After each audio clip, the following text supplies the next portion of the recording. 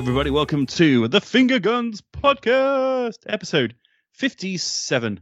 My name is Roscoe. How are you doing? I am joined this week by Mr. Sean Davies. Hello. How are you, mate? I am very well, thank you. Good. I've just consumed quite a large pint. Large pint? A normal pint. A normal pint of ice cream, Ben & Jerry's. And you may hear that squeaking noise. The guinea pigs are back in the house. Hey! Did they even leave? I didn't even know they left. They went outside. They went into the shed, but a couple of them have managed to come back into the house. So do not adjust your sets. If it sounds like your car wheel is about to fall off, don't worry. It's not your car wheel squeaking.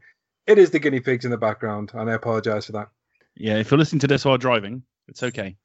It's just Sean's guinea pigs. I mean, we can't say that for sure. It might be your car. You might want to check it out, but... Oh my god. We are now liable. What happened, man? What happened? Oh, the podcast said it was guinea pigs. I just ignored the fire because I thought it was a guinea pig. Could you imagine the lawsuits we're going to get? Anyway, if it sounds like your car's going to fall apart, it's probably not. But if it's on fire, please do get that checked out. That isn't a guinea pig, or maybe it is just a really violent big guinea pig. But anyway, let's move on. Finger Guns accepts no responsibility for theft or damage done to you while listening to the Finger Guns podcast. And Mr. Paul Collett back once again with the Renegade Master. Good evening, sir. How have you been these last 2 weeks that you've not been here? Oh man, unbelievable.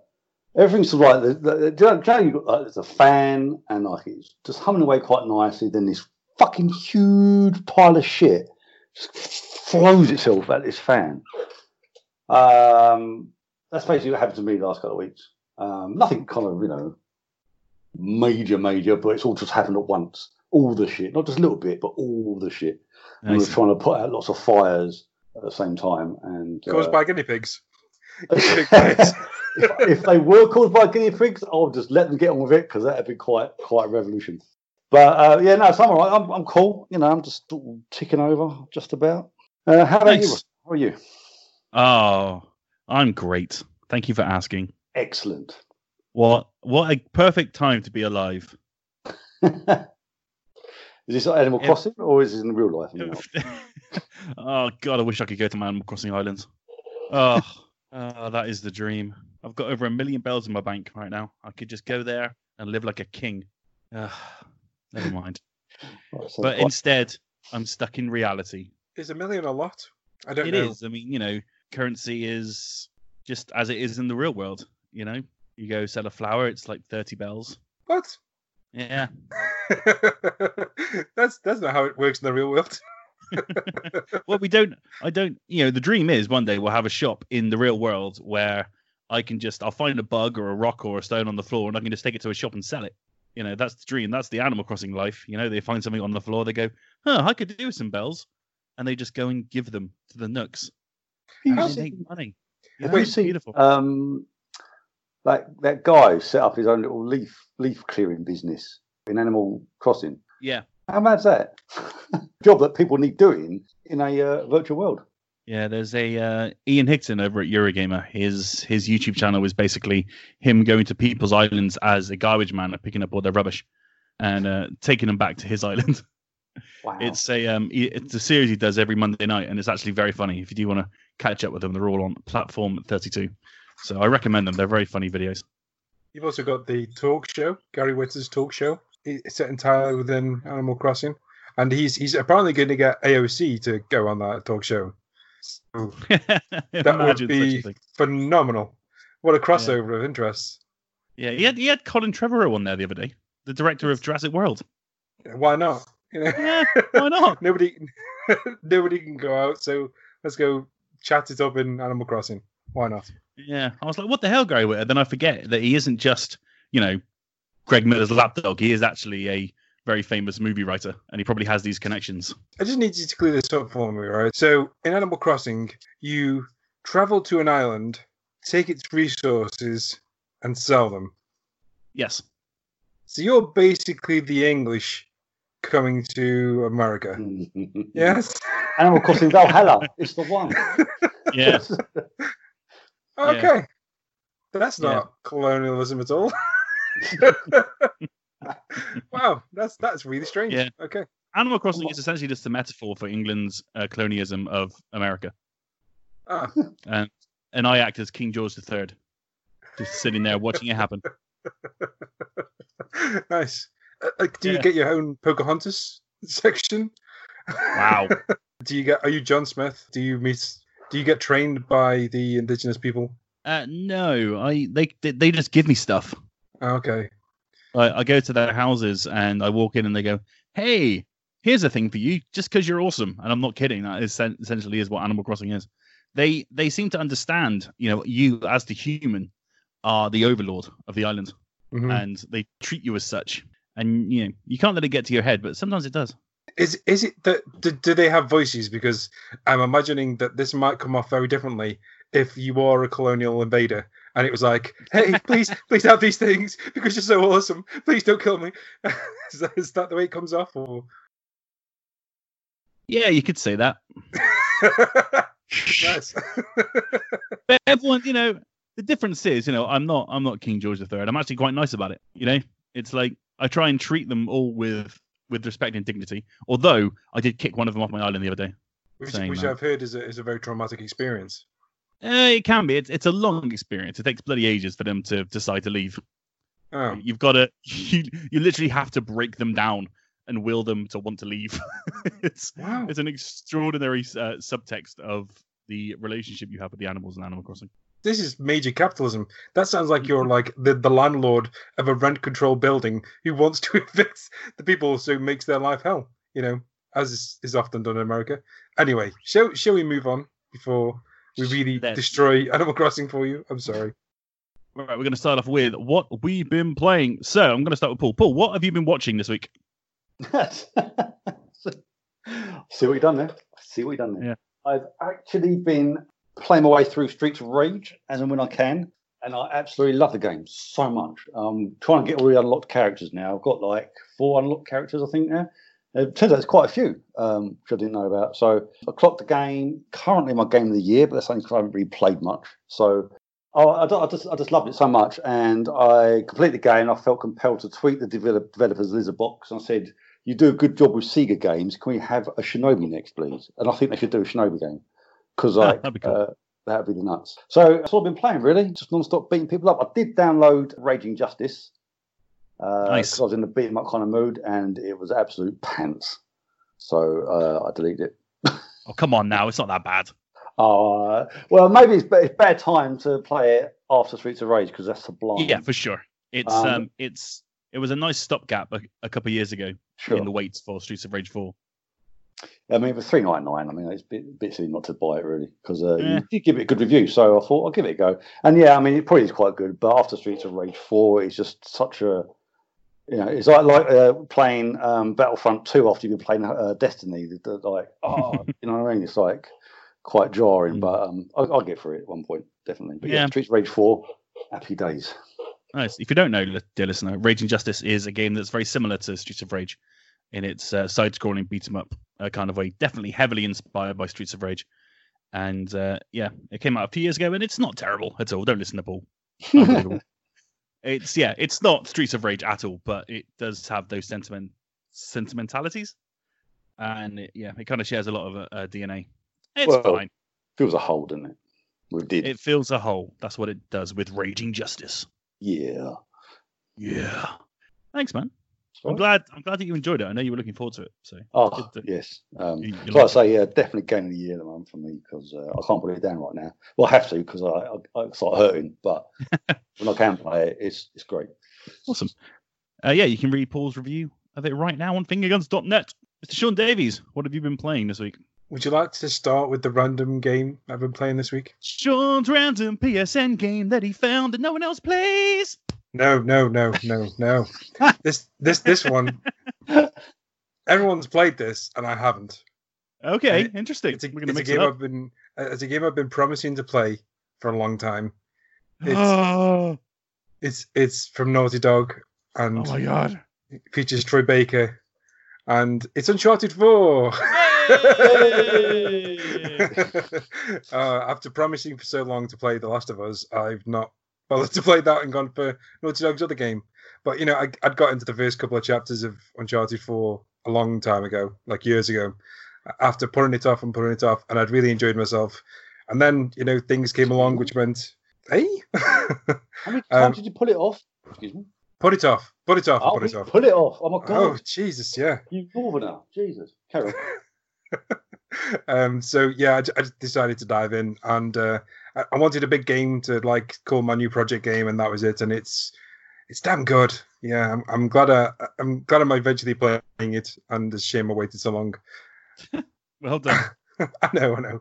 I'm just getting myself, because I remember playing the Uncharted 3 around about the same time I was playing The Last of Us on PS3, and I didn't get very far into The Last of Us, but it felt very the same.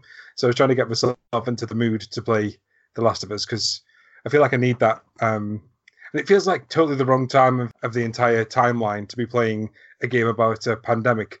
So I just kind of trying to gear myself up to play, because I really want to play it before number 2 comes out. Anyway, I've also been playing John Wick Hex. There's a review on the website now. It's if you were to dissect a John Wick film and pick out the bits of the action that are in every one of the movies, you know, you've got the whole John Wick gets hurt, you've got John Wick gets surprised from behind, you've got John Wick goes down a corridor while jumping from side to side, covering all the corners. He's jumping through doors and not like jumping through doors, but he's like covering doors by going up against the door jam and things like that.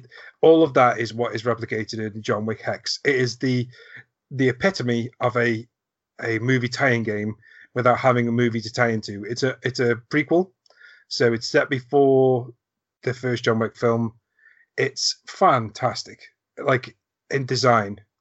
They've distilled what it feels like, what I imagine it feels like to play as John Wick, and they put that into a game, and it's really, really great. And it's by Bithell Games, and I shouldn't have expected anything otherwise. There's a review on the website now. You can go and read that. I've also been playing Arcade Spirits, which is from P-Cube Games. They published it. I can't remember the name of the developer. I think it's like the Story Lab or something like that. It's a narrative dating simulator / life simulator. He plays this character called Ari Kader, set in a alternative universe where the E.T. game didn't cause the game crash in America, and arcades are still blooming. They are like at the top of their popularity. All games, as well as going to consoles, go to like arcades, and you play as this character who's basically got a bit of a family curse where you get lots of bad luck, and you end up working in this arcade, meeting lots of very colourful characters. You can play as a they or MX. You can play without gender, and some of the characters are, I would say, diverse is the word I would use. They all go through pretty interesting arcs. It's a fun game if you like this genre. It's not beating, you know, it's not going to beat the Science Notes series for being, you know, narrative adventures, but it's a good example of what you can do in this genre when you're not trying to be Japanesey or anime. It's just cool. I've also been playing Wave of the Rocket. Now, my PC really struggled to play this, so I've only played like 2 levels. And that game is really quite fun. You play as a rocket who follows an oscillating waveform across the screen, and it's like on the rails of that waveform, and you have to collect coins. We talked about this a couple of months ago, and we all said that this was one of the coolest concepts we'd all seen in a while. And now it's out. It's out on Steam. It's not on consoles yet, but you know we can. I mean, they've said that they want to bring it to consoles, so we'll see. Fingers crossed it does well enough to make that happen. I know there is a review on the website from our man Toby. And lastly, I've been playing the wonderful 101 Remastered on my PS4, and what a massive disappointment that is. Yeah, I hadn't played it. I'd seen footage of the game, and it, you know, what I'd seen footage of the game was of one screen, and it is very, very obvious that there is a requirement for more than one screen to play this game, and to bring that down and put it into one screen, it just doesn't work. And there are ways that you can basically shrink your main screen to have it as like a second screen on your TV. And it just everything about it was an impossible port and remaster basically. And they've tried to do it. I understand why they've done it, but it's just not good. And the gameplay itself, it's so Wii U, it's unreal. It's like it was designed for the Wii U and nothing else was going to work. And it's a real shame. I'm going to try and review it because it doesn't come out for another couple of weeks, and we got that code early because I kickstarted it. But it's just so rough and so disappointing, and it's just a shame. I mean, fingers crossed this will be what gives Platinum their springboard to move on to do better things. But they could do so much better than this, and we've all seen it, and this is a real disappointment. And that is what I've been playing this week. Sorry to end on a downer, like. That's fine. What have you been playing, Roscoe? I've been playing a video game called The Wonderful 101 Remastered, which a friend of mine kickstarted. Who's that? Okay, it was quite nice. Oh, you don't know him. He goes to a different school, and yeah, it sure is something. It's it was designed for the Wii U, and it shows all over it, which is a shame. I think they've done as much as they possibly can to create it for a single screen, but sometimes fan service isn't the right route to go down, and that's all this is. It's just shutting some people up, nothing more. Yeah, it is a game for the fans, and nobody else is going to get anything out of it because this is the right way to play it. The right way to play it is on a Wii U, which you don't say a lot about most games, but yeah, this one in particular is definitely in that vibe, unfortunately. So yeah, it sadly didn't leave a good impression on me either, but I will look forward to see what the fans themselves think of it, because I think that's where the game will live or die. I've been playing a video game called The Last of Us. You might have heard of it. No way. Because there's a second one coming out soon. You might have heard us mention it on the podcast before. And I thought, I'm going to get myself caught up with the story. And I went to go and look at my save data on it. The last time I played it was 2014. I mean, yeah, it was when I bought The Last of Us Remastered. That was the last time I played it. Was when I just blasted through it on launch. And yeah, it's fun to get back into it. It's a really, really great game. I'm not too far in it yet. Again, this is now my fourth playthrough overall in my lifetime. I'm kind of going through the motions at the moment, but I'm having a great time. And it's a great way to set up The Last of Us Part 2, which is 5 weeks away now. Really not far away. Very exciting. Really enjoying it. I've been playing a game called The Eternal Castle Remastered. Now, this is an interesting one because I can't say a lot about it, but I can say a couple of things. It's a remaster of a video game that never existed, essentially. I'm putting up a full sort of backstory on this game on the 15th of May. I've written up a thing for the embargo. And it's an amazing story about how this game came to be and how it's got the remastered moniker on it, but it's a remaster of a game that never actually came to be, and that's what's so fascinating about it. So you can go a deep dive into it, but it's essentially a rotoscopic platformer in the vein of Flashback and the early Prince of Persia's and things like that. But there's only a couple of colors. I've got pink and blue, and that's pretty much it really at the moment. And I can't put a score on it yet, but it might be worth looking out for. I should stress, this may be all for mute because there isn't actually a EU release planned for this game yet. It's only coming to the North American eShop for the time being, but I know a fair amount of people who have American accounts on their Switches for reasons such as this. So if you do want to check it out, that's where you're going to have to be getting it to. And that's about it, really. I've also been playing Fortnite and Animal Crossing. Shocking no one. So yeah, that's a nice mixture of things. Have you tried the Fortnite party? I have. I went to party mode. How was it? And I partied with Deadmau5. It was fine. Yeah. They've outdone themselves with the Travis Scott event. Yeah. That was unbelievable. And so they now have, if you don't know, Fortnite now have this thing called party mode, which is a map that has no building, no weapons, just lots of fun games you can do with your mates. So you can do racing, you can do boat racing, dirt bike racing, like diving racing from the sky. You can shoot right up to the sky and they'll shoot you down, and you have to dive through circles and things. And also there is a big stage where they have all their live music now. So Deadmau5 is there, Steve Aoki was there recently. So that's basically what party mode is. And yeah, it's kind of fun until you realize, well, okay, but there's nothing else I can do here. I want to go play that. I want to go play actual Fortnite, and so it kind of gets quite boring quite quickly. But I'd imagine if I was there with some friends, and then maybe we'd have a good time. Sure, let's play it soon. Yeah, let's put that on the list. I'll just unroll the scroll. Oh, it's still going. Yeah. Yeah. So yeah, that's what I've been playing this week. I've also started Telling Lies, but I'll talk more about that next week. There's no embargo, but I'm so early and I don't really have a lot to say about it. So that's what I've been doing. Right then, it is now time for... Ladies and gentlemen, welcome to the most exhilarating, most exciting, most electrifying video game quiz in all the world! Hosting the Finger Guns Trivia Challenge. Lock up your daughters, hold on to your butts, and go absolutely uptown Funkatron for the smoothest cat in the entire podcast cosmos. It's the knowledge himself, Mr. Sean Davies!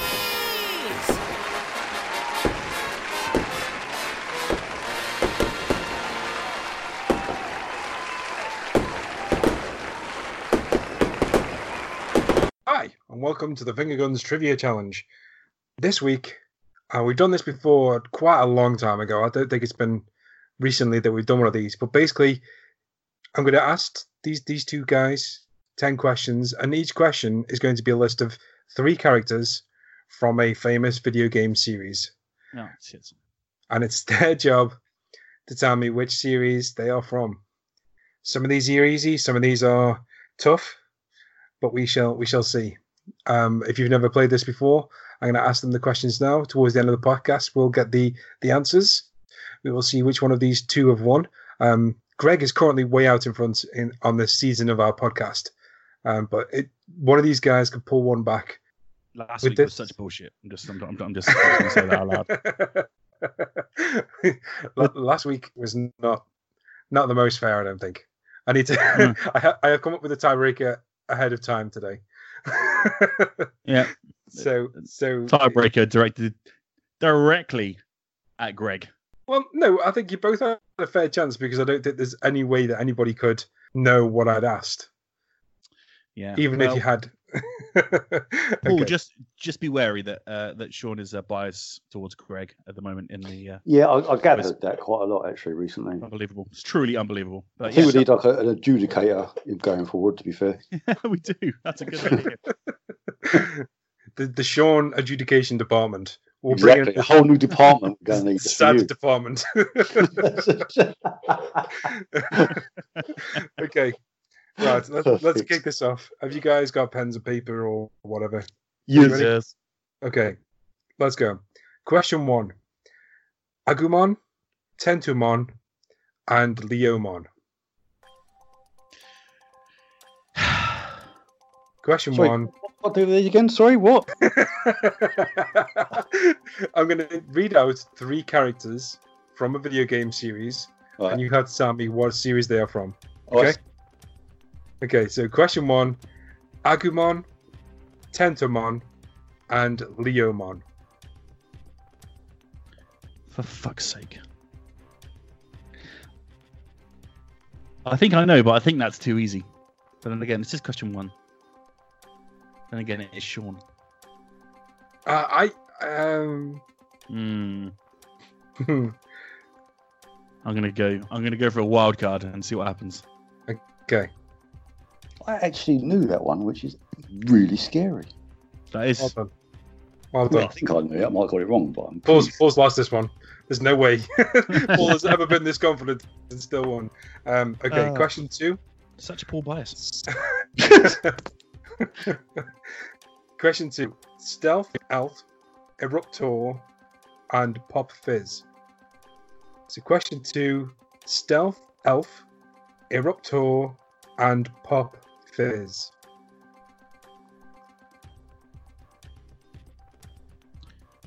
Okay, we're back in the game. Okay. Question 3. Jacket, Biker, and Manny Pardo.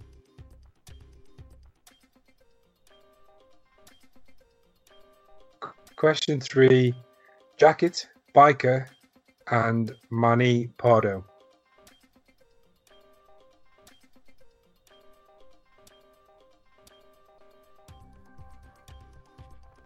Oof. Tumbleweed.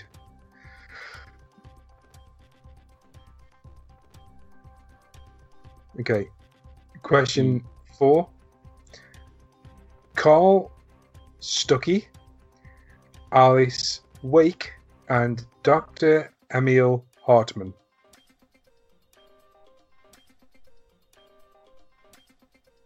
And question 4. Carl Stuckey, Alice Wake, and Dr. Emil Hartman.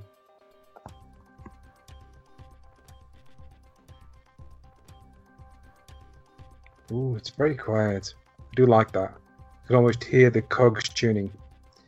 I'm going to go for a punt on this one too. You wouldn't have made it this... Or would you? Oh, I don't know. I'm going to shut up. Carry on. I've got to edit this thing, so I'll shut up. Okay, question 5. Henry, Delilah, and Julia.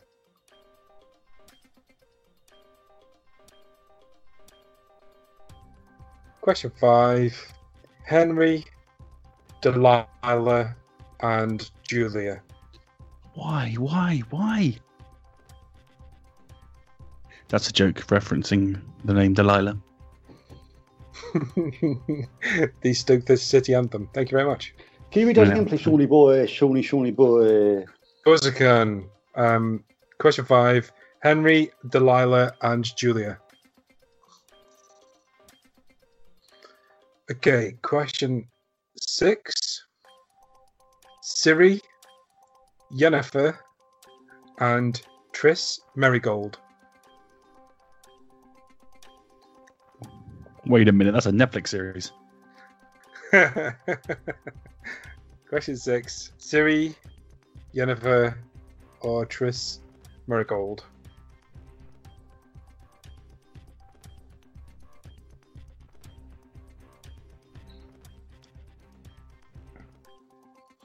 I feel like I was overly harsh when writing this quiz, having read some of these questions back. Okay. I say that coming up to this one, which will be a miracle if either of you get this. Question 7. Kyoko Kirigiri, Junko Enoshima, and Monokuma. Yeah, next question. Yeah, let's just skip this quiz today, please, if that's all right. Question 7.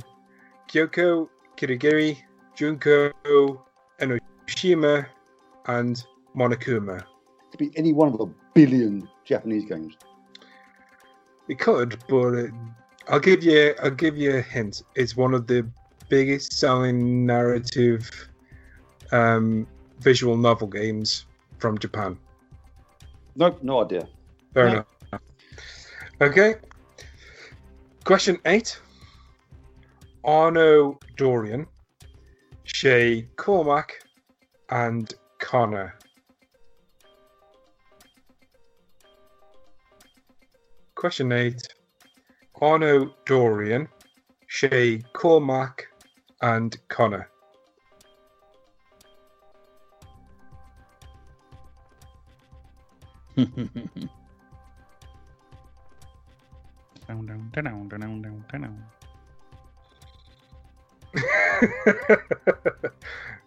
Yeah, okay. Okay. Question 9. Jimmy Hopkins, Gary Smith, and Pete Kowalski. For question 8, do you want the Series. of the series? Okay. Sorry, excuse me, carry on. It's okay. So question 9. Jimmy Hopkins, Gary Smith, and Pete Kowalski.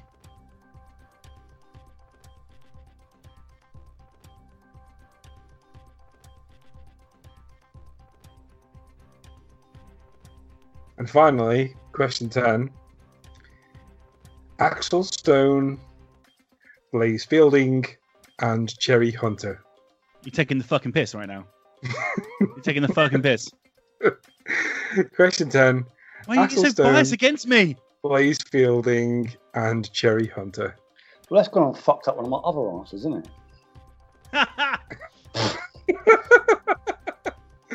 it? Well, that is the most suckiest of suck quizzes I've ever sucked at. Fair enough. So he gets 9 out of 10. Yeah. Not this yeah. time. That's it. There's the Paul Absolutely voodoo. not. Sorry, Ross. Yeah, that's it. Let's just call it now. Quiz answers. Let's go. You're so silly. You so crazy. Right, let's move on to some news. And first up, you may have noticed that Xbox had a bit of an event this week. We covered it in a very quick, not that quick reaction special that we recorded during the week. The Xbox Series X gameplay showcase. And it caused a little bit of a stir, one would say. Paul watched it as well. He couldn't join us on the podcast, but he was so angry, he couldn't even attempt to join us on the podcast. He was like, mate, I don't even want to. I hated it so much. It was awful. You know what I mean? So, but it turns out he wasn't the only one. So Aaron Greenberg, that guy who was in the event sitting in front of the Series X fridge, has tweeted out to say the following. Had we not said anything and just shown May inside Xbox show like we did last month, I suspect reactions might have been different. Clearly, we set some wrong expectations, and that's on us. We appreciate all the feedback and can assure you we will take it all in and learn as a team. Now, this is probably in due part to the fact that the event was called the Gameplay Showcase, and as you may have recalled from our podcast that we did, there wasn't an awful lot of gameplay. So, in retrospect, Mr. Sean Davies, do you think Aaron Greenberg needed to say this? Looking back on it, we're not going to spend too long on this because obviously we did a whole podcast about it. But do you think that the expectations were too high? I think they tried to do the same trick that Sony did, where they hyped something up into something that it wasn't, and they caught the same heat. And I think they took less heat because they at least showed some games, and they, it wasn't a total bust, but it was okay. So I think they've learned their lesson. I think the next time they say gameplay, they're going to have to deliver gameplay, not just an engine stuff. And I think everybody held them accountable to that, and I think that was the right thing to do. And I think the community has rightfully said, "What the f was that?" And they will obviously have to learn from that, the same as everyone else does. I'm just glad that they acknowledged the fact that they'd made a massive boo-boo and just leave us thinking that was what the next gen was going to be like. Well done to them to holding their hands up and just saying, we fucked up.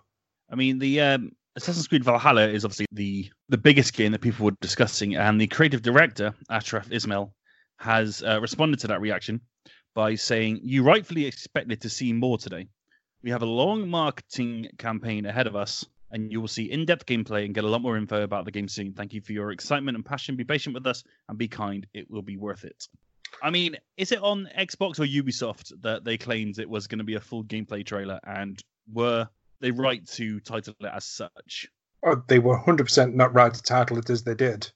And I think it's on both of them. They both hyped it up. They both said you'll get your first glimpse of Assassin's Creed gameplay. And this was Ubisoft initially responding to the fact that the trailer was totally CGI. Ubisoft came out and said, you'll see gameplay soon. And then Xbox turned up and said, we've got the first gameplay from Assassin's Creed Valhalla. So they're both, they're both at fault. They both hyped it up. And, I'm just glad that they've all come out and just said, what we delivered was not what we promised. And time's a premium for people now. It's less, we're all indoors. Yeah. And we were all looking to be entertained. And that, that was not what was billed. So I'm just glad they've all held their hands up, and this isn't the first time it's happened, and it won't be the last. But at least for these projects and for the foreseeable, you can probably expect people to be a bit more wary about calling in-engine gameplay when it needs to be gameplay, not just a tech demo with very little actual gameplay. So well done to everyone involved for holding their hands up. Yeah, we shall see what is in store. For Xbox. Looking forward to the Xbox Game Studio show in July for all the gameplay. Yeah, I genuinely hope that they actually do come out and put out some good stuff.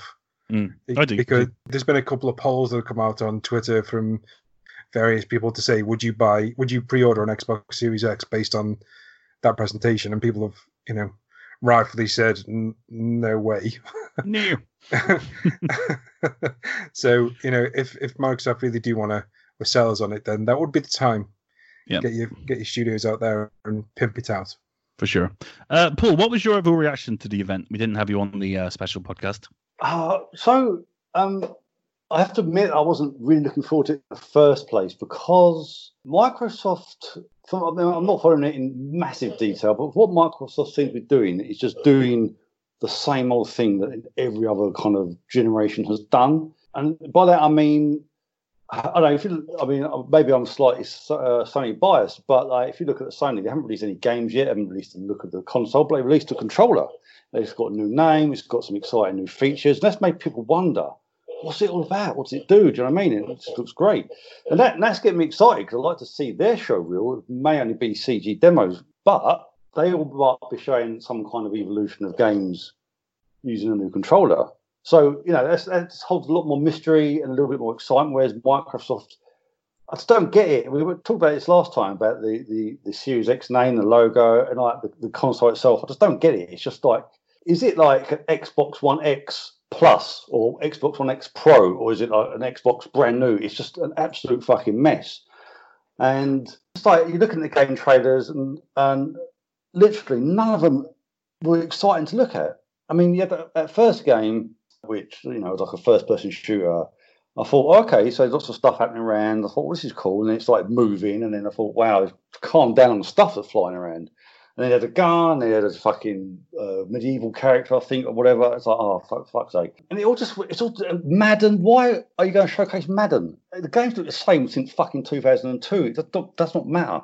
So they just missing a trick. They sort of run out of ideas. Part of me thinks they're going to say, well, just let's release a console because some people want it. Let's really focus on xCloud. I don't know. It's just nothing. Absolutely, not even Assassin's Creed excited me. It's just like I just like before I was injured, I was playing Origins a little bit, and I really enjoyed that game. And I was thinking back to why I didn't like Odyssey so much. I just thought, well, because the reason I didn't like Odyssey is because I just played Origins, and Origins is exactly the same as Odyssey, only it's a different setting. And now I'm looking at the Valhalla, and I thought I'm not excited for it. Why is that? Because it looks exactly the same as Odyssey. I think Assassin's Creed's had its day. I mean, it's been going for so long, and I know they've rehashed it with Origins, and it was good. I really enjoyed that. It was a lot different from the other games, but now it's just same again, and so that doesn't excite me. So gameplay or no gameplay, it's just Assassin's Creed. You know what it's going to look like. You know how it's going to play. So I'm absolutely not excited, and I'm a little bit worried now. If that's what next gen holds for the moment, even for like the Sony PlayStation 5, because I don't know if you remember. Like I know it wasn't actual in-game graphics, but when they showcased Watch Dogs originally at E3, and you knew straight away, yes, that is got to be next gen. Granted, it wasn't actual in-game footage, but it got you excited because it just looked so different from everything else we've seen before. And everything we've seen so far from Xbox doesn't look that different.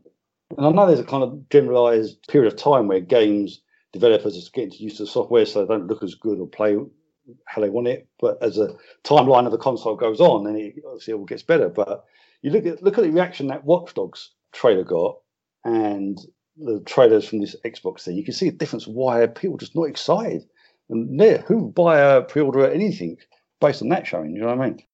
It felt like a week's worth of anger building up there. It was. I didn't think I'd be able to watch it, but I actually managed to watch it. And as each game rolled up, I was like, oh, bored, back to work. And I didn't pay hardly any attention to it. It's just, there's nothing there. It's just, I just couldn't be any less excited for Xbox if I tried. Do you know what I mean? It's just, oh. Origins is the same as Odyssey, eh? That is a topic for another podcast. I see seething over here, buddy. Seething. Hold on, didn't we mean you have this kind of Assassin's Creed off way back in the beginning of the year? Yeah, we did. We cut the entire thing because it was crap. Yeah, I know.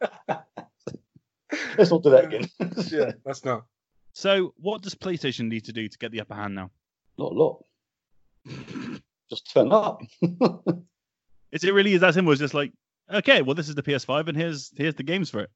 Do they need to, Microsoft have been heavily criticized for doing CGI trailers. And the first time we see a lot of these PS5 games, they're probably going to be very similar. You know, the first time we're going to see Horizon 2 or Spidey 2 and that, they're going to be CGI trailers. We know this. It's not going to be gameplay. How do they circumvent the controversy around Xbox's shows to work in their favor?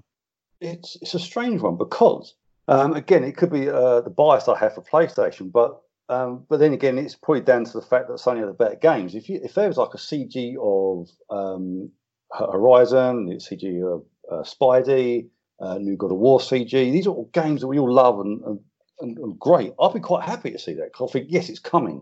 I get excited if they've got some gameplay bonus. But imagine a CG. Even if it's in-game CG of a new Horizon game, how highly pitched will you squeal, Ross? Do you know what I mean? I mean, honestly, yeah, I would freak out because we know it's happening, but it's just like every time a new console comes out and we get that confirmation that sequel is happening. You know, it's like we know, of course, there's going to be a Horizon 2. We know this.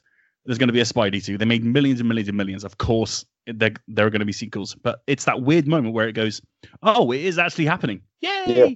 You know? And that's it. I mean, it's the games. It's not so much the power, the graphics, or the CG or gameplay. It's nothing to do with that. It's the actual games. And you know, other than maybe Forza series, Microsoft don't have that pedigree. Even if they've got their kind of in-house studios, they've all threw a load of money at. None of them really have the same sort of pedigree as games like, you know, God of War, or that kind of thing. So yes, it's bad if they say it's gameplay, but it's in-engine gameplay. If they come out and say that here's some in-engine trailers for Horizon Zero Dawn, and they literally said it how it is, it's a trailer, it's in-game engine, so you kind of get quite a little bit of an idea of what it's going to look like. That's fine. No, but if they said that here's gameplay trailers and it's just a trailer, but you know, in engine, whatever, then it's not fine. But like you say, it's just a confirmation of these games, seeing those great big kind of metal dinosaurs rampaging through some new world. That's all we need to see, and then we get excited. Pre-order done. So yeah, I mean, it's not necessarily down to the fact that we didn't see any gameplay. It's just maybe more about the games they did show. I mean, 5 minutes on dirt. The fuck. Yeah, Sean, where are PlayStation right now? Where do they have the upper hand, do you think? I'm just going back just 2 seconds. When was the last time we saw a fully CG trailer? I'm thinking probably the announcement of The Last of Us Part 2. The only CG trailer I can think of. Like, the God of War trailer that we originally saw actually turned out to be gameplay. Uncharted 4 was gameplay. Spider-Man was gameplay.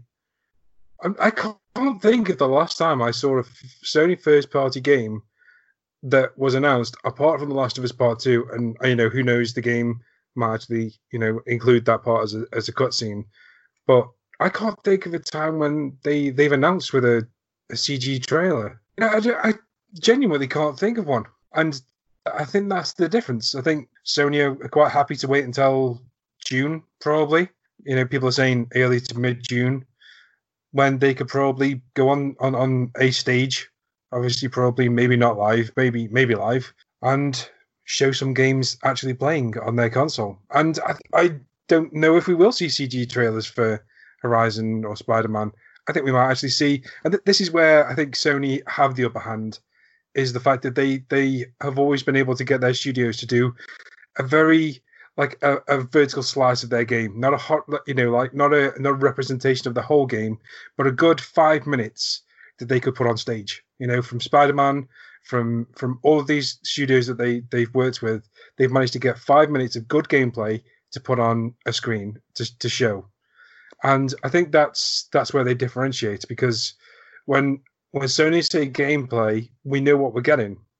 You know, if Sony do backtrack on that, that'll be shit, and they should catch the shit that they would get for that. But Sony have kind of told us that when they say gameplay, they mean we're going to have a guy on stage. It's more than likely that this demo, you know, will have some technical hiccup, but we're showing you, you know, when Uncharted 4 didn't start, when basically Drake just stood there, you know, they know this, they're willing to do this and to show us what the game will actually look like, and I think that's a positive. And I think people are waiting for these games because, like Paul said, they have a pedigree behind them. You know, Sony's first-party studios, just from the ones that we've mentioned. But you've got Gran Turismo, which, fair enough, this generation hasn't really sparked. But if they are working on another one, which I fully expect they are, to be somewhere in the launch window of the PS5, and if they can make good use of those tactile triggers, because can you imagine having haptic feedback and tactile triggers that are forcing back against you while you are doing donuts around a racetrack? How good that might feel. And I think that's the difference between, for a lot of people that are seeing this now, and I think that's one of the difficulties Sony might have, is the fact that the PS5 is looking to be different than the PS4. It's not trying to be a better version of the one they had previously. It's trying to be something different. It's like the Switch. The Switch is a transformative machine. That's why everyone's buying games on Switch. And the PS5 might be that with what it's got. It's a powerful machine, but it's also got better controllers, better audio, and I think that's where people are waiting with bated breath to see what Sony can do, because everyone knows what they can do. They've seen it with the PS4, and they're expecting big things. And we shall see. I mean, the power difference is where it's going to make a very mild difference to some people. Because the Xbox Series X is undoubtedly about 10% more powerful than the PS5. But again, the PS3 was the weaker console out of the Xbox 360 and the PS3, and some of that generation's best games came out on the PS3. Uncharted 1, 2, and 3 all started on the PS3. God of War 3 came out on that console, and that's one of the best action games of that generation. So don't write them off, but also, they do have a lot of things going for them. Just got to hope that when they do announce, they don't completely flub it up. Do you think a lot of the thing about the Xbox show and Ubisoft's sort of lack of gameplay thing was actually sort of planned in a way, because obviously the uncertainty of how shows are going to be this year, obviously a few been cancelled, a few going to be online. Do you think they may have been saving a little bit for the bigger events, be it online or live or whatever? Oh, got me defending Xbox. So maybe this event they had was just say, look, here's some games, a little bit of chat with the developers, just to trickle down a little bit of information, and then come, the virtual E3 or E3 Zoom conference call or whatever it is, they go, by the way, here's all the gameplay you want to see. I don't know. Do you reckon the coronavirus has something to do with it? So from Ubisoft's perspective, they're not going to want to show everything so early. But I think from Microsoft's perspective, Microsoft are trying to take advantage of the fact that Sony are being very quiet. And Sony are being quiet because I imagine they are waiting until they have all of their ducks in a row and can announce and be a very strong proposition. And what Microsoft are doing is very quickly and as fast as they possibly can try to get the word out by doing lots of different events. They've got this whole summer planned out with an event per month of announcements, first and third party, and they know for a fact that when it comes to next gen, the gaming bubble, our little bubble that we live in as gaming people, there's some buzz about the Xbox Series X, but they know, to Joe Bloggs, he has a PS4, he's happy with his PS4, and it would take something incredibly attractive to make him go to an Xbox Series X because of backwards compatibility, because of his trophies, because all of his mates have got PS4s, and because you've got cross-gen games that are most likely going to be able to be upgradable. So, you buy it on your PS4 and you get it on your PS5 upgraded. Xbox, no, they are scrambling, but in a very, it's like a formulated way. Like they know, okay, we've got events, we're going to put this out, we're going to put this out, they're going to put this out. It's not like a big blockbuster explosion like it should have been, like it could have been. And that's where they're going to struggle, at least at first. The problem is games that release on a console in the first year are normally buggy, they're normally crap, they normally aren't making anywhere near enough use of the power that's in these consoles. And the fact of the matter is, with this console generation, you've got games which have been in development for the PS4 and the Xbox One that are going to be on a PS5 and an Xbox Series X. These aren't games developed for these next-gen consoles. These aren't going to be the best-selling, these best-looking games anyway. And this is why people have started to temper their own expectations about what visuals are going to be like next generation. Because all of the games we've seen so far are cross-gen games. None of them are going to be, just built specifically for the PS5 or the Xbox Series X, apart from Godfall, which is the only game we've ever seen in motion, albeit for like 5 seconds, that's designed specifically for a next-gen console. And the difference that over time, the Xbox Series X probably will come into its own with having a power advantage. But until that time, they've got to try and get people on board because Joe Bloggs, he knows he's going to PS5. He hasn't seen the console yet. He hasn't seen the games, but he's got a PS4 and he's got a ton of games that will play on it. So it's difficult for Microsoft. And I know they're hyping up these events and then not delivering, but there are people out there that are happy with what they saw. So they've pleased some people. It's just they've got to try and do something. Fair play to Phil Spencer because it's a good strategy. Yeah. Yeah, what he said. That was 20 minutes. Right. You're kidding me. That was awesome. I love listening to that. I want more of that every week. Let's talk about this every week. Right then. There was a Prince of Persia game announced this week. Kinda. This week, 3 minutes of a cancelled Prince of Persia game was discovered on YouTube and had been sitting there for a long time and nobody noticed. Ubisoft Montreal was working on the unannounced Prince of Persia game subtitled Redemption. 8 years ago, footage of this game was posted to YouTube and it was largely unnoticed until the 6th of May, which is absolutely insane. Discovered, of course, by some guys over at Reset Era. Now, did you guys see this trailer? I did. I was very impressed, and I'm devastated this game. I mean, it definitely looked like something like a product of its time. Like, I can't see anything like that coming out these days unless it's Devil May Cry. But it looked cool, and it's a shame it was cancelled. I probably would have played it. Well, of course you would have played it. Yeah, because it's me. Paul, were you a fan of like Prince of Persia, Sands of Time, the 3D Prince of Persias? Would you have liked to have seen another one before the series disappeared off the face of the earth? I loved all the Prince of Persias. I remember when I got Sands of Time and the old time-bending thing was great. I'm surprised it didn't get used more often. But yeah, I mean, there's 2 Prince of Persia games and then there's that kind of cel-shaded one, wasn't there? I'm pretty sure there was 3 Sands of Time, 2 Kings, was it? Oh yeah, that's right. There's 3 kind of like serious games and then one that was cell-shaded. That's right. Yeah, no, it's called Prince of Persia, wasn't it, or something? The reboot, yes. Yeah, well, it wasn't much good, but I still enjoyed it. Yeah, I really enjoyed those games. I kind of missed them a little bit, but then also I wonder if they're needed because of games like Tomb Raider and Uncharted, because it was like that platformy thing had been done now. They kind of nailed it down. But never say never, because don't forget Ubisoft released that Beyond Good and Evil 2 trailer, which was gone for years, and then Beyond Good and Evil 2's come back. Now it's gone somewhere. for years. And then it's gone again, but it's come back at least, so it hasn't been forgotten. So you never know. Ubisoft's got such a bank of great games they need to tap into, including fucking Splinter Cell. So it's true. It's true.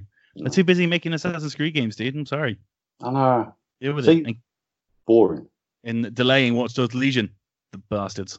I'm still not quite over that, to be honest. No, I was looking forward to run around Camden. Yeah, I blame Ghost Recon. Yeah, the game's all right. It was just that launch, I remember Ubisoft going, oh, well, Ghost Recon Breakpoint come out a bit shit. What we're going to do, we're going to delay everything else to make sure it's not shit at launch. I was like, what? When's Watch Dogs coming out? Who knows? Nobody knows anymore. Oh, okay. I think that, can I just this is probably a bit of a side note for another podcast, but I think that's actually more to do with the lack of originality, if you think about it, because, I mentioned like Assassin's Creed, it's getting boring. And so Ghost Recon is not very much different from the first one.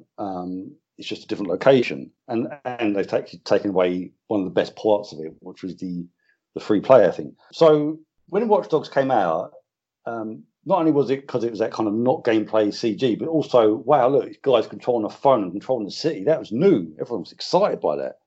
No one's excited about running up a fucking building and jumping off it again. Do you know what I mean? It's like... And so Watch Dogs Legion has got a... Paul, A lot of people are. It's you that's not excited about it. You know, but I'm the one that kind of knows trends. Yeah, you're the one that matters. I'm sorry. Yeah, you're right. Yeah, exactly. You know. But I think that's why there's some hype around Watch Dogs, because it is one of their new IPs. It's actually genuinely different from everything else they're kind of like doing. So they got this. I think Ubisoft got into this habit of just churning out sequels just because, which is fine. It makes them money. Why wouldn't they? But yeah, eventually it's got a shelf life, and they have to sort of like just throw in a curveball now and again, just to really just mix things up again. I don't know. The Prince of Persia games from the Sands of Time were Prince of Persia: The Sands of Time, Prince of Persia: Forgotten Sands, Prince of Persia: The Warrior Within, and Prince of Persia: The Two Thrones. That was the last 3D Prince of Persia in 2010. It's been a while. Yeah, came out on the Wii. That's how long ago it was. two generations ago. Wow. Man, I'm old. God. You could argue that's crumbling into dusts of time. I myself am the Sands of Time. Yeah. Sean, what would you like to have seen in the new Prince of Persia? Would you like to have sort of gone? Do you think Assassin's Creed just sort of like took the mantle and just kind of carried it on? I think there was a lot. There was a lot of the original Prince of Persia in Assassin's Creed 1, 2, and Brotherhood, and up till then, you know, you had the climbing, the wall running, that kind of stuff. There was a lot of that in the original Assassin's Creed games, because obviously they started as a pseudo sequel to the Prince of Persia. But all of that's gone now, and I think there's still like a gap in the market for that. If you look at some of the stuff that you used to be able to do, like in all of those the early Assassin's Creed games, you go into a tomb and there'd be like a platforming puzzle where you've got to find something you can climb up it, and then climb across some chandeliers, get to something, you know, jump across other things. All of that stuff is what was good about Prince of Persia. And then you had the Dagger of Time, which would, you know, rewind and give you another chance if you completely balls it up. That seems like an ideal gap in the market these days, and it's a shame, because I can't see them bringing it back, because they've got so much else on, and they've got Skull and Bones and Ghost Recon, Assassin's Creed, Beyond Good and Evil, you know, Rabbids. Rabbids is more of a priority than Prince of Persia. God damn it, Ubisoft. But you know, I don't think they will use it. But I mean, the IP is ripe for use, even if it's given a small indie team, you know, just to make, you know, something like Mirror's Edge, like on the scope of like a Mirror's Edge game where everything's linear, but you know, it looks non-linear because your environments. I could live with that. I could live with that. Please, Ubisoft, please. I'll let Ubisoft know. Thank you. Something happened today. Actually, the day we're recording, Sunday the 10th of May, Mafia popped up out of nowhere and did a little tweet. I say a little tweet. It said, "Family, full stop." And that was the end of the tweet. Now, I know we have fans of Mafia 3 on this podcast. I never completed it, but I did play a lot and liked it. But I know it didn't do all that well. So what's happening? Is Mafia 4 incoming? We'll call it. What do you think? Well, Joe, I think I quite liked Mafia 3 too, but after a while, it kind of got a little bit, I don't know, samey. But Family suggests it's going back to his root, like proper Mafia-y type, Mafia-y things. So could be a remaster. I hope it's not. I hope it's like a remake. It's like a reboot, maybe, of the series. So it's going back to, like, you know, 1940s, wherever it was. And that'd be great, because Mafia 2 was actually really good. I really enjoyed that. So if they can go back to that kind of thing, maybe make it a little bit more open world. It wasn't really open world. Yeah, that'd be great. I'm all for that. Sean Davies? I don't think this is Mafia 4. I think this might be a remaster of either 1 or 2, because obviously 1 and 2 was about the Mafia, unsurprisingly, and all about family. And both of those games were great. I didn't play much of 3 because the AI just bugged the shit out of me. But look at it. So a couple of days before we record this podcast, there was a couple of job postings put up on Hangar 13's website. And Hangar 13 are the developers of Mafia. Now, there was a leak a while ago to say that Mafia 4 had been cancelled because Mafia 3 wasn't well received. Whether that's true or not, who knows? But this new job listing is described as their next AAA game. It's set in an immersive world with a strong narrative. I'm not entirely sure whether you would say that was something true of the Mafia games or the immersive sims. Not really. Very narrative, though. So we shall see. I think it's a bit too early for Mafia 4, given the developers had enough years to make Hangar 3 great, and it launched with some issues. A lot of those issues were patched out. Nobody was really reporting on the fact that those issues were patched out. And in fact, this is probably one of those games I'm going to go back to during this quarantine time, because I've always wanted to spend more time with it post-patch, which I never got a chance to. So, yeah, I think this is probably to do with a remake or remaster of probably 2, because 2 was, okay, maybe 1. If it's 1, then they're going to have to do more work, because despite the fact that it was good for its time, it looks ropey these days. But 2 is still good. 2 is the standard of LA Noire. So I hope it's a remaster or a remake of the original or a sequel. I just want to see Hangar 13 do well. I just want more Mafia, man, because that series, up until 3, that series was like the nuts. Yeah. And Hangar 13's a British developer, and I want to see him do well. 3 wasn't bad, though. I mean, I don't get your point about the AI. It was shocking, and the bugs at the start. I remember I reviewed it, I think, and absolutely kind of caned it. But it was an enjoyable game. The story was great. It was pretty hard hitting because of the race angle they took down. But I actually did enjoy it, and it's worth playing if you've got the time, Sean, to get through it. Because I've turned it on recently, and that's been patched up. And yes, it still got some dodgy AI, but the game's a lot better. If that makes any sense. Mm. So the intro is one of the best I've played in games for a while. Entire first sequence leading up to when Painted Black by the Stones kicks in. Oh, it's great. That whole sequence is fantastic. So That's the thing about the soundtrack as well. The soundtrack was great all the way through. Oh yeah, it's great. Oh, yeah. So yeah, I'd be up for a new Mafia 4, Mafia. All right, guys. Hey, right? That's it. Yeah. Said it. Doing it for you, 2K. You're welcome. Finally, very quickly, did we see the Last of Us 2 trailer this week? Yes. No, I didn't. How are we feeling? It's still hype. You haven't seen it? No. Terrible. Oh, I know. it's like 2 minutes of your life. I'm going to Google it now while Sean has his kind of 20-minute kind of take on it. What do you think? You super hyped? I know you haven't finished The Last of Us. But No, this trailer was the reason that I wanted to get back into it, to be honest. Yeah. It looks very dramatic. I think I've probably spoiled the end of the first game for myself by watching the trailer. But, we shall see. It looks great visually, and I'm excited to play this game, despite the fact that I probably won't know what's going on unless I play the first game, which I need to get done.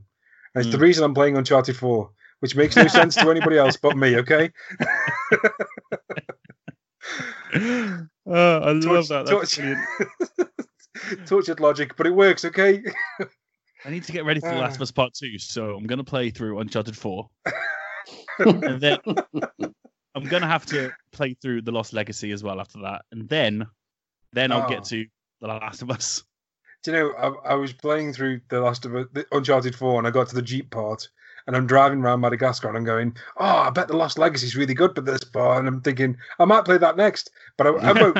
I won't. I won't. I will go on to The Last of Us, I promise. One of these days, I'm going to come on this podcast, I'm going to tell you I played The Last of Us. One of these days. You've got 5 weeks to beat Uncharted 4 and The Last of Us. Look, I'll promise you something now, right? I will play the Last of Us before we next play together online. The thing we promise each other every week. I promise. Man. One of these days. We'll see. All right, then. It's time for the Indie Corner.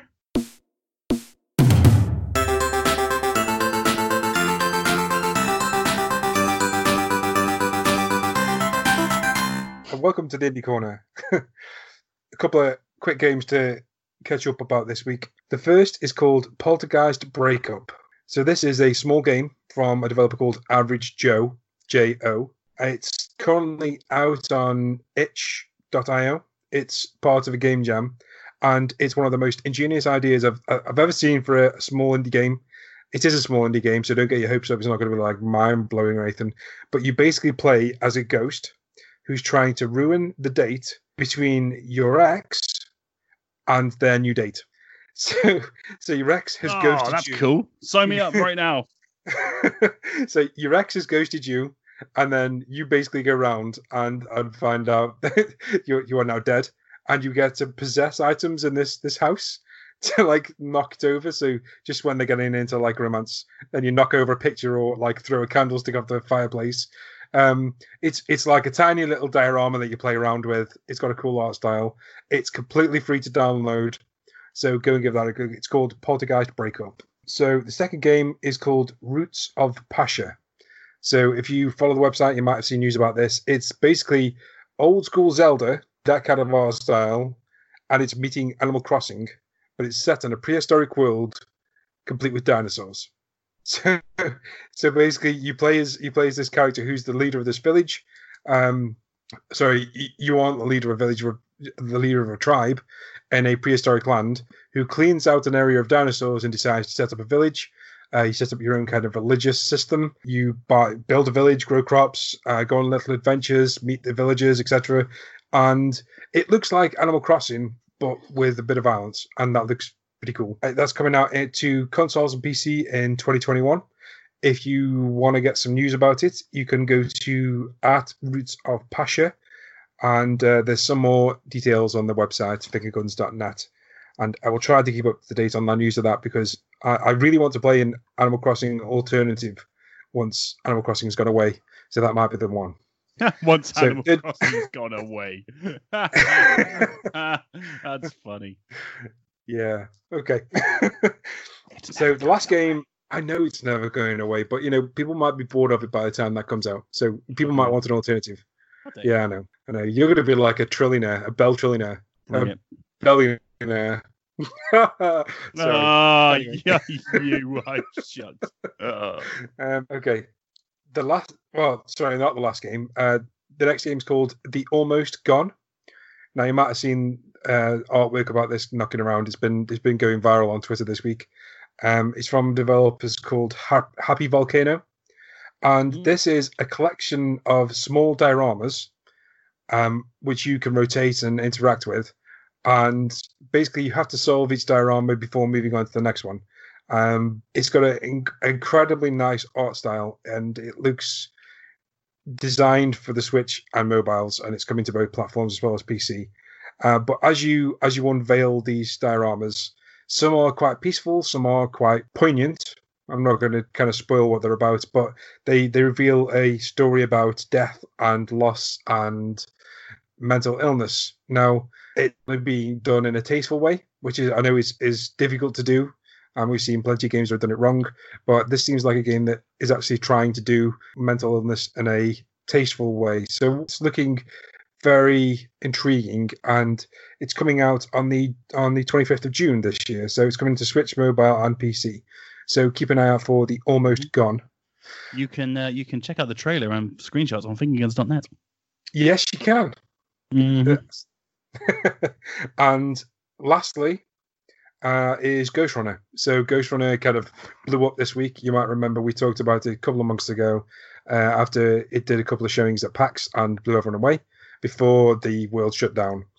And now everyone else has heard about it. Everyone else is caught up about Ghost Runner. It's the game that looks like Blade Runner meets Mirror's Edge. You play as like a cyborg ninja. It's coming from 3D Worlds. There is a demo currently available that you can play on Steam, but it's only until the 13th of May. So go and give that a look. And also, if you head to fingerguns.net, there will be a write-up about that demo on the website, probably by the time this podcast goes up. And that is Ghost Runner. So check that out. It's coming out soon. And that was the Indie Corner. All right. Thanks, man. Pleasure. Some cool games. The Almost Gone looks so cool. Really looking forward to that. Really does. Paul, have you watched the trailer yet? I have. What do you think? I just remembered that I did watch it originally. Yeah, it's great. That's an in-game engine trailer, isn't it? Most definitely. Yeah.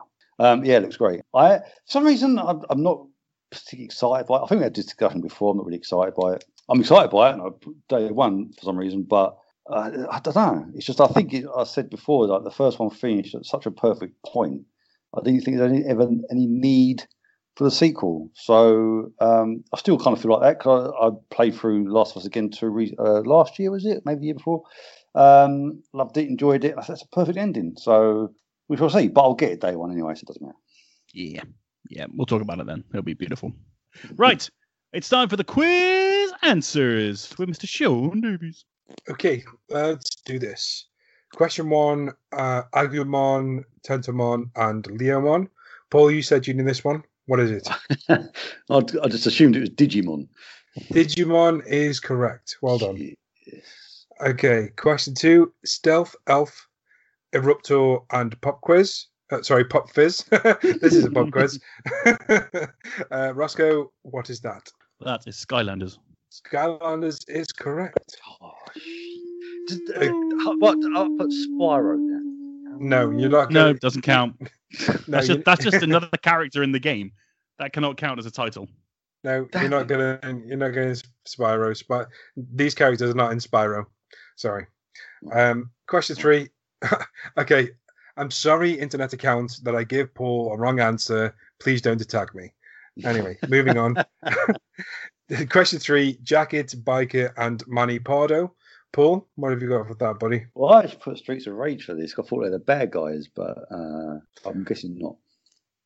No, that is incorrect. Roscoe, what have you got for this, buddy? I went for Road Rash. Did you? Yeah. Well, okay. Well, the answer is Hotline Miami. Motherfucker, of course it is. Jacket, Biker, and Manny Pardo. Ah! Oh, damn it. I played those games back to back. I played Hotline Miami and Hotline Miami 2, wrong number, back to back. Sorry. That's okay. Okay, question 4. Carl Stuckey, Alice Wake, and Dr. Emil Hartman. Paul? Is it Alan Wake? Alan Wake is correct. Well done. Okay, question 5. Henry, YYY Delilah, and Julia. Roscoe? That's Firewatch. Firewatch is correct. Yeah. Question 6. Siri, Yennefer, and Triss Marigold. Paul? No idea. No idea. Sure. That's my answer. Okay. Roscoe? The Witcher. The Witcher is correct. That's the kind of yeah, I played that for 3 minutes and turned it off and never turned it on again. The story of Paul's life. Yeah. Question 7, Kyoko, Kirihiri, Junko, and Enoshima, and Monokuma. I'll tell you what, Paul, give us what you've guessed, mate. I'll just put down Yakuza. No, it's not Yakuza. Roscoe? Yeah, I don't know. Okay, the answer is Danganronpa. Of course it is. Oh, why didn't I? No. Yeah. Well, like yeah. Monokuma is like a really popular character. It's the bear with this like split in half with black and white, a murderous bear. It's all over the place. Of course it is if you know what the game is. Yeah, okay, fair enough. Yeah. Question 8, Arno Dorian, Shay Cormac, and Connor. Roscoe? Assassin's Creed, Unity. Assassin's Creed is correct. Well, it's not just Unity, but yes. Well, yes, I know, but you know. Can I Assassin's Creed, is that correct? Can I? Yeah, Assassin's Creed. Right, yeah, I just wanted the series. Question 9, Jimmy Hopkins, Gary Smith, and Pete Kowalski. Paul? Is it Bully? Bully is correct. Oh, no, actually, it's incorrect because we're in the UK and it's actually can I eat it? No, I'll accept Bully. Thanks, yeah. man. Question 10, Axel Stone, Blaze Fielding, and Cherry Hunter. Roscoe? Streets of Rage. Oh, yeah. Yeah, that's correct. Streets of Rage is correct. Splendid. Okay, if you wouldn't mind totting up your scores. 1, Digimon, 2, Skylanders, 3, Hotline Miami, 4, Alan Wake, 5, Firewatch, 6, Witcher, 7, Danganronpa, 7 Assassin's Creed, 8 Bully, 9 Bully, 10 Streets of Rage. So, how did we do? Roscoe? 8. 8. Son of a bitch. Paul? 7. Oh. 7. That was so close. Oh, I've won one, finally. First time for ages. Well done, Roscoe. Yay! Well done, Ross. Can we talk about how both of you moaned about how that quiz and you both got really high marks? I didn't technically moan about that one. It was just a couple that were like, obviously ridiculous. Well, you know that none of us played JRPGs except for Greg, and he's not here. Right. I mean, again, going back to our bias towards Greg, right? Mm. All right. Where's the adjudicator? Where's the sad department? I need it now. Also, quiz isn't just for us; it's also for the listener. Exactly. I got to keep remembering that sometimes. So yeah, let us know if you did partake, what your score was, and if you could beat Roscoe.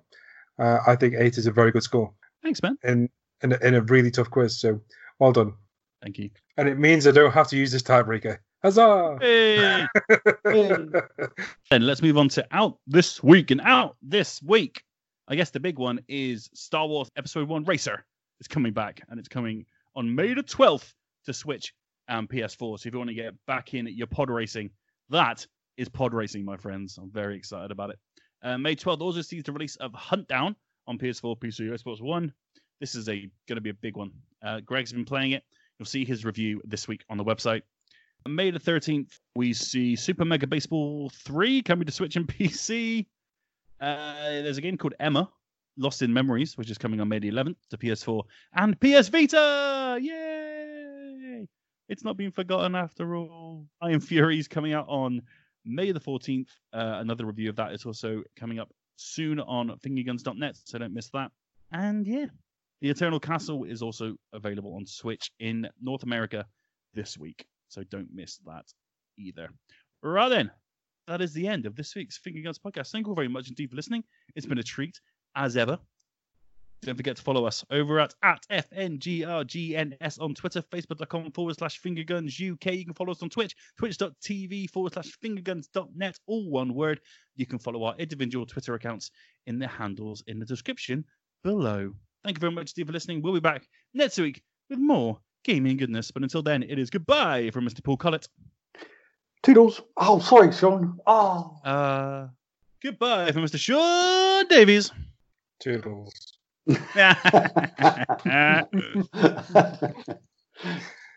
And it's a goodbye from me. Until next time, this has been the Finger Guns Podcast.